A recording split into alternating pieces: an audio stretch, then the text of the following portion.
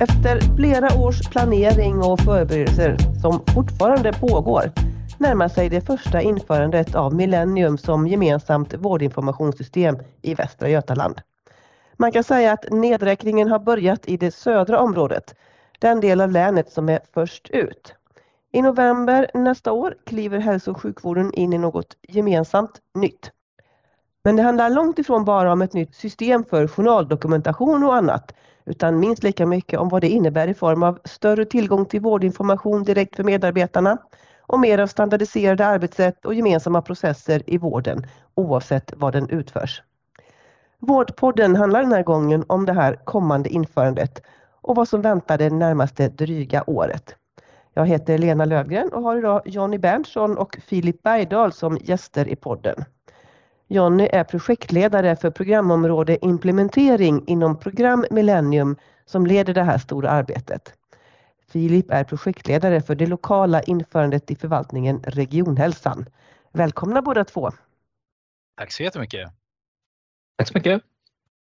Ja, nedräkningen har börjat av det som går under rubriken 16-månadersplanen och som alltså har aktiverats nu.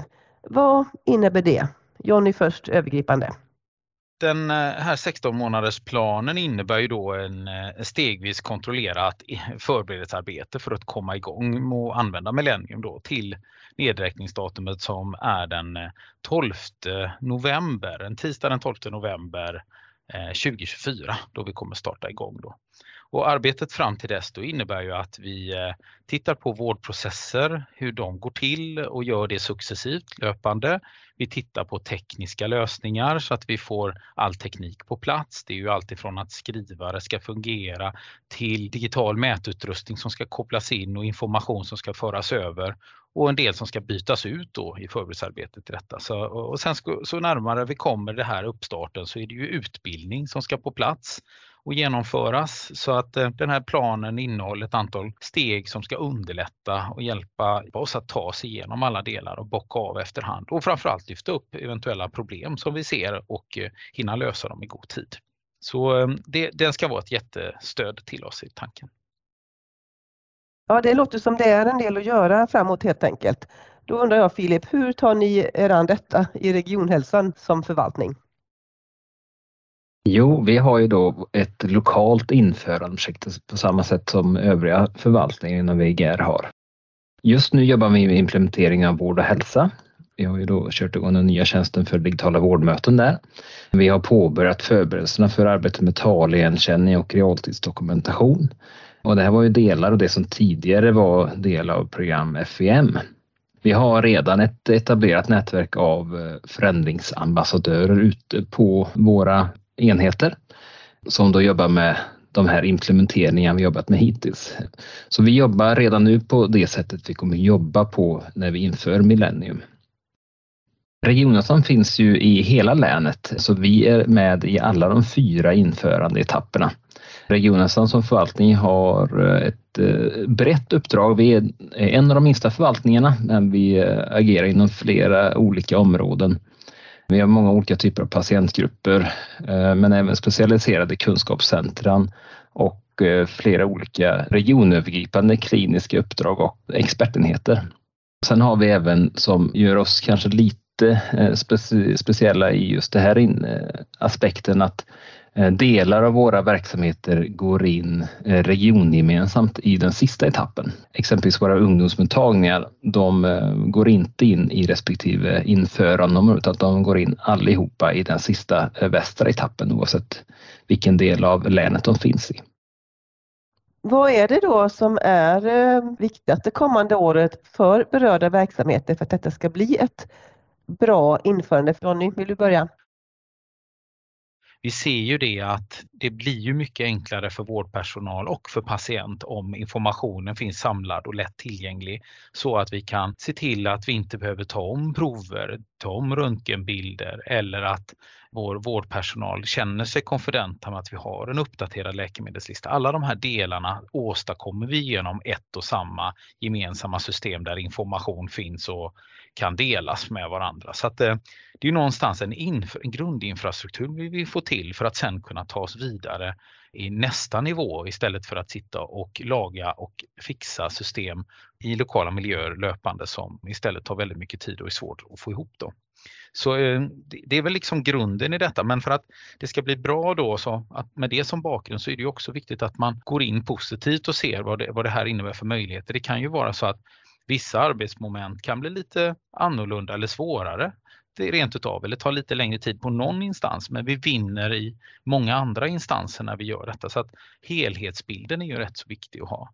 Och att man som både medarbetare och chef är positivt inställda till att ta emot den här möjligheten som sagt kommer att hjälpa oss då på sikt. Och när vi är igång här så är detta så att säga bara början på en jättespännande resa framåt. Vad säger du, Filip? Och jag tror mycket på att gör vi ett bra förarbete så kommer vi att kunna se detta som en investering i tid innan implementeringen som kommer betala tillbaka sig, tror jag, mångdubbelt efteråt. Och vice versa, om vi inte gör förarbetet nu så kommer vi behöva lägga mycket mer tid på det i efterhand sen.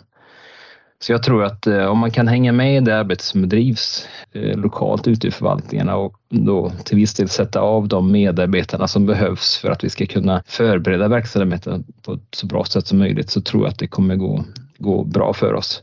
Sen måste vi som lokala implementeringsprojekt liksom kratta manegen så mycket vi kan för att få till så effektiva införanden för vår verksamhet som möjligt.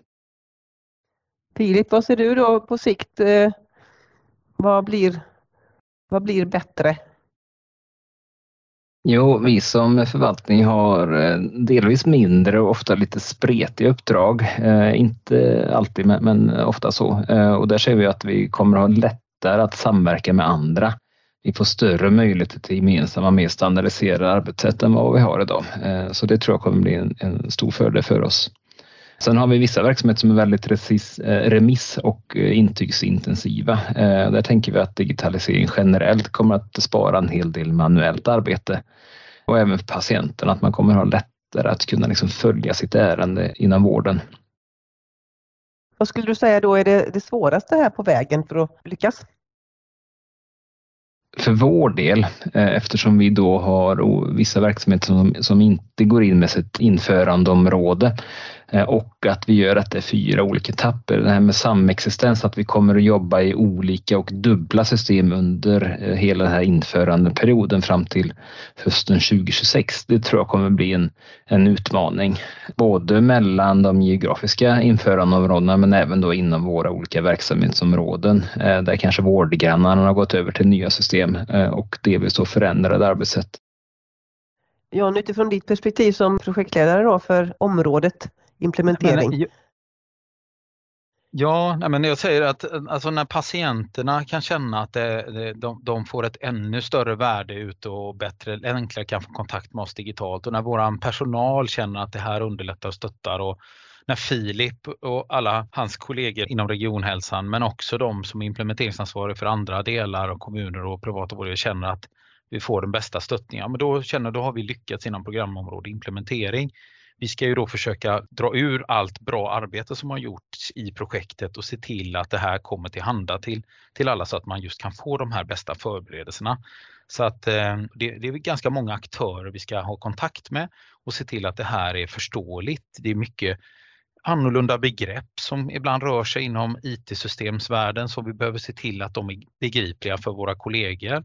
Så att mycket handlar om att ta ut information och se till att det blir lättillgängligt och kanske inte dramatisera det här för mycket, utan det här har vi faktiskt gjort förut. Vi har fört in system, vi har ungefär 1800 system i regionen idag, så det vet vi. Skillnaden här är att det är väldigt många som ska få tillgång till ett väldigt essentiellt viktigt kärnsystem hos oss då. Så att det är stort och det är omfattande, men vi har gjort det förut och vi kommer att lyckas med det, men det är klart att det är ett stort arbete. Avslutningsvis här idag, vad är era personliga drivkrafter för att vara med på den här resan? Filip, vill du börja? Jag ser verkligen behovet av det arbete vi gör nu. Främst med tanke på den demografiska utvecklingen när vi blir fler äldre som kommer få ett ökat vårdbehov ju äldre vi blir. Men även att vi kommer ha en lägre andel invånare som kommer att kunna ge den vården som behövs. Och vi ser väl ibland redan lite effekter av detta med vissa svårrekryterade professioner ute i länet där det kanske inte är så tättbefolkat alltid.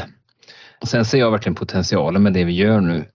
Jag tror att vårt stora system kommer att kunna effektiviseras så att våra medarbetare får bättre möjligheter att jobba med det som de själva brinner för, att ha patienten i fokus. Att vi kommer kunna, eller behöver lägga mindre tid på sånt som är runt omkring som kanske inte egentligen är så värdeskapande. Så det tror jag stenhårt på.